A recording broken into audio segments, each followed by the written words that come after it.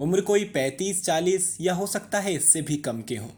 आंख उठाकर अपने आतसी शीशे वाले आंख को बंद किए किए देखा तो नगमा बोली, कहिए दादा, कैसे मिजाज हैं? दया है उसकी। दादा नुमा उस व्यक्ति ने ऊपर की ओर हाथ उठा दिए। जी दादा, वो तो है ही। अल्लाह तो सबको देखता है। उसके बिना तो पत्ता भी नहीं हिलता। सब उसी की मेहर है दादा। ये मेरी छोटी बहन है, कुछ काम करवाना चाहती है। नगमा ने मेरा तारुफ करवाया। अवश्य अवश्य, दीजिए। दादा कहलाए जाने वाले व्यक्ति बंगाली हैं, ये स्पष्ट था। मैंने हीरे की टूटी अंगूठी उनकी ओर बढ़ाई। टूटी अंगूठी से डिज़ाइन समझाया, नाप दिया। तब तक नगमा मोती पिरोते बाल परिवार को और मुखातिब होकर उनका हालचाल पूछने लगी। मेरा ध्यान उन बच्चों की वजह से अपनी अंगूठी में लग ही नहीं रहा था। ये ज़रा ज़रा से बच्चे, जिनकी आवाज़ भी अभी नहीं फटी थी, जिनके चेहरे पर मूछें दाढ़ी की रेखाएं भी नहीं फूटी थीं, इतने बारीक नफीस काम में जुटे अपनी आंखें फोड़ डाल रहे हैं।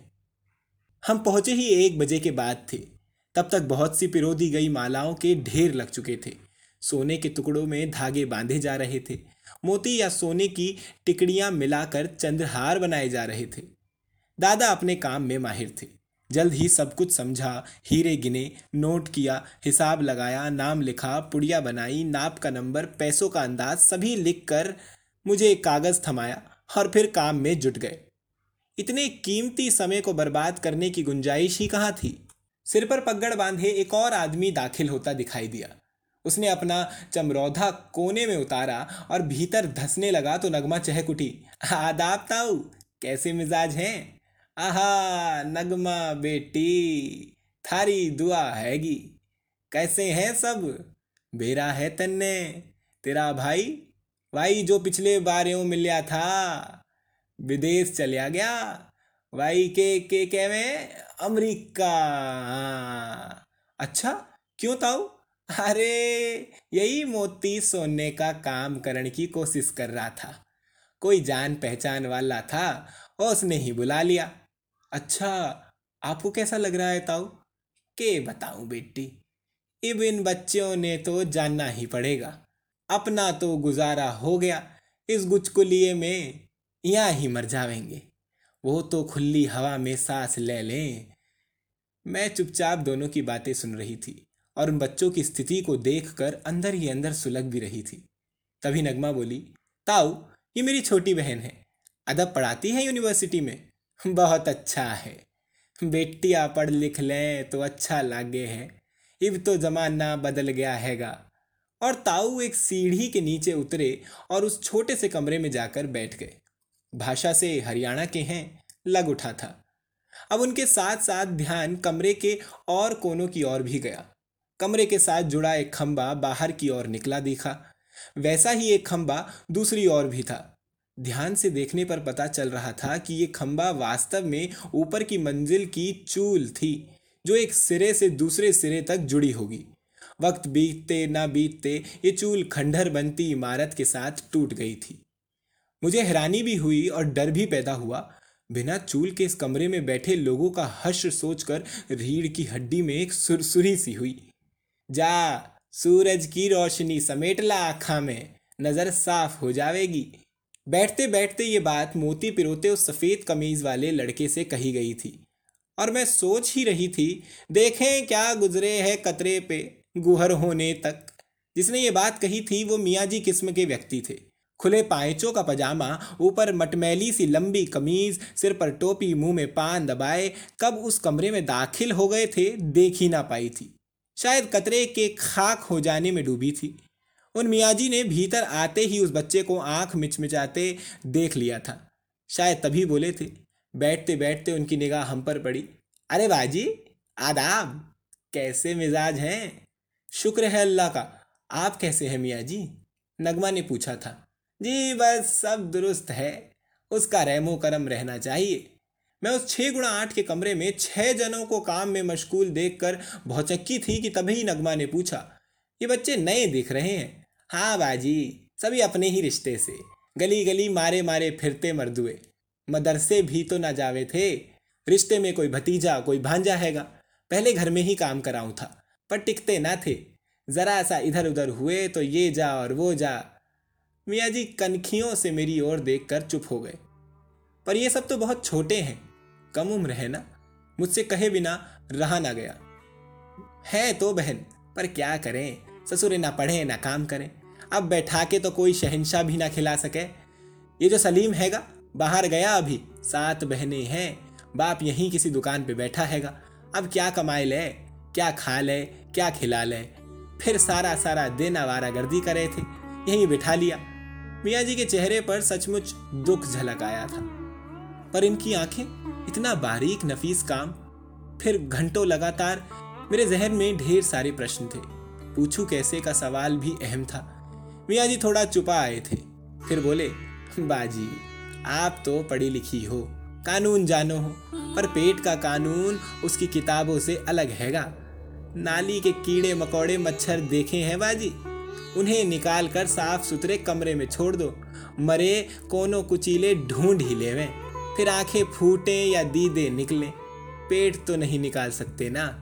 बोलते बोलते मियाँ जी पता नहीं लगातार बोलने के कारण या फिर दुख की बहुतायत के कारण हाफने लगे थे।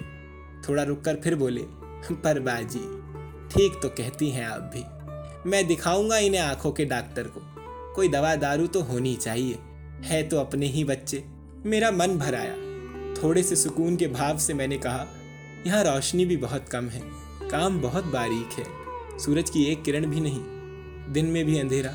हाँ बहन, ये सब तो है, सब सही है, तभी तो बल्ब नहीं ये ट्यूब लैंप मुहैया करवाए हैंगे। ये सभी मेरे सगे हैं, इन्हें दर्द होता है तो मेरा भी मन दुखता है।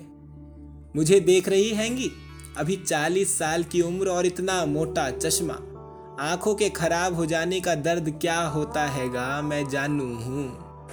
मियाँ जी दोहरे दर्द से तड़प सा गए। नगमा ने मरहम पट्टी करते हुए कहा, माफ कीजिए मियाँ जी, ये मेरी छोटी बहन यूनिवर्सिटी में अदब पढ़ाती हैं, इसलिए इतनी बहस मुहासिबा कर रही हैं।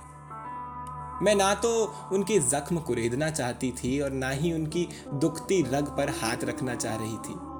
किताबी व अखबारी पढ़ाई के अनुसार यही जानती थी कि बाल मजदूरी गुनाह है, इतना बड़ा गुनाह कि कराने वाले को सजा मिलनी चाहिए। अभी पिछले दिनों ही दिवाली पर पटाखे ना जलाए जाने का अभियान किया गया था। स्कूल के बच्चों ने अनेक तरीकों से ये बात लोगों तक पहुंचाई थी। कारण था कि पटाखों के सभी फैक्ट्रियों में काम करने वाले ये खेलने खाने की उम्र के बच्चे कैसे आग के गोलों पर बैठे जिंदगी बिताते हैं। शायद जिंदगी ही उन्हें छोटी सी उम्र में निगलने आ जाती है। जाने कितनी खबरें, कितने लेख, कितने दूरदर्शन के प्रोग्राम देखे थे, सभी ने आज दम तोड़ दिया। समस्या का कानूनी हल कुछ भी हो, यथार्थ तो कुछ और ही था। और फिर कितना कड़वा था। कानून सिर्फ एक मीठा मुलम्मा था, शुगर कोटिंग मात्र, एक थ्योरी जो किताबों के लिए थी। पटाखों के ढेर पर बैठे, कार्बन फांकते या फिर मोतियों के ढेर पर बैठे आंखें फोड़ते इन बच्चों की स्थिति के सच में तो कोई फर्क ही ना था।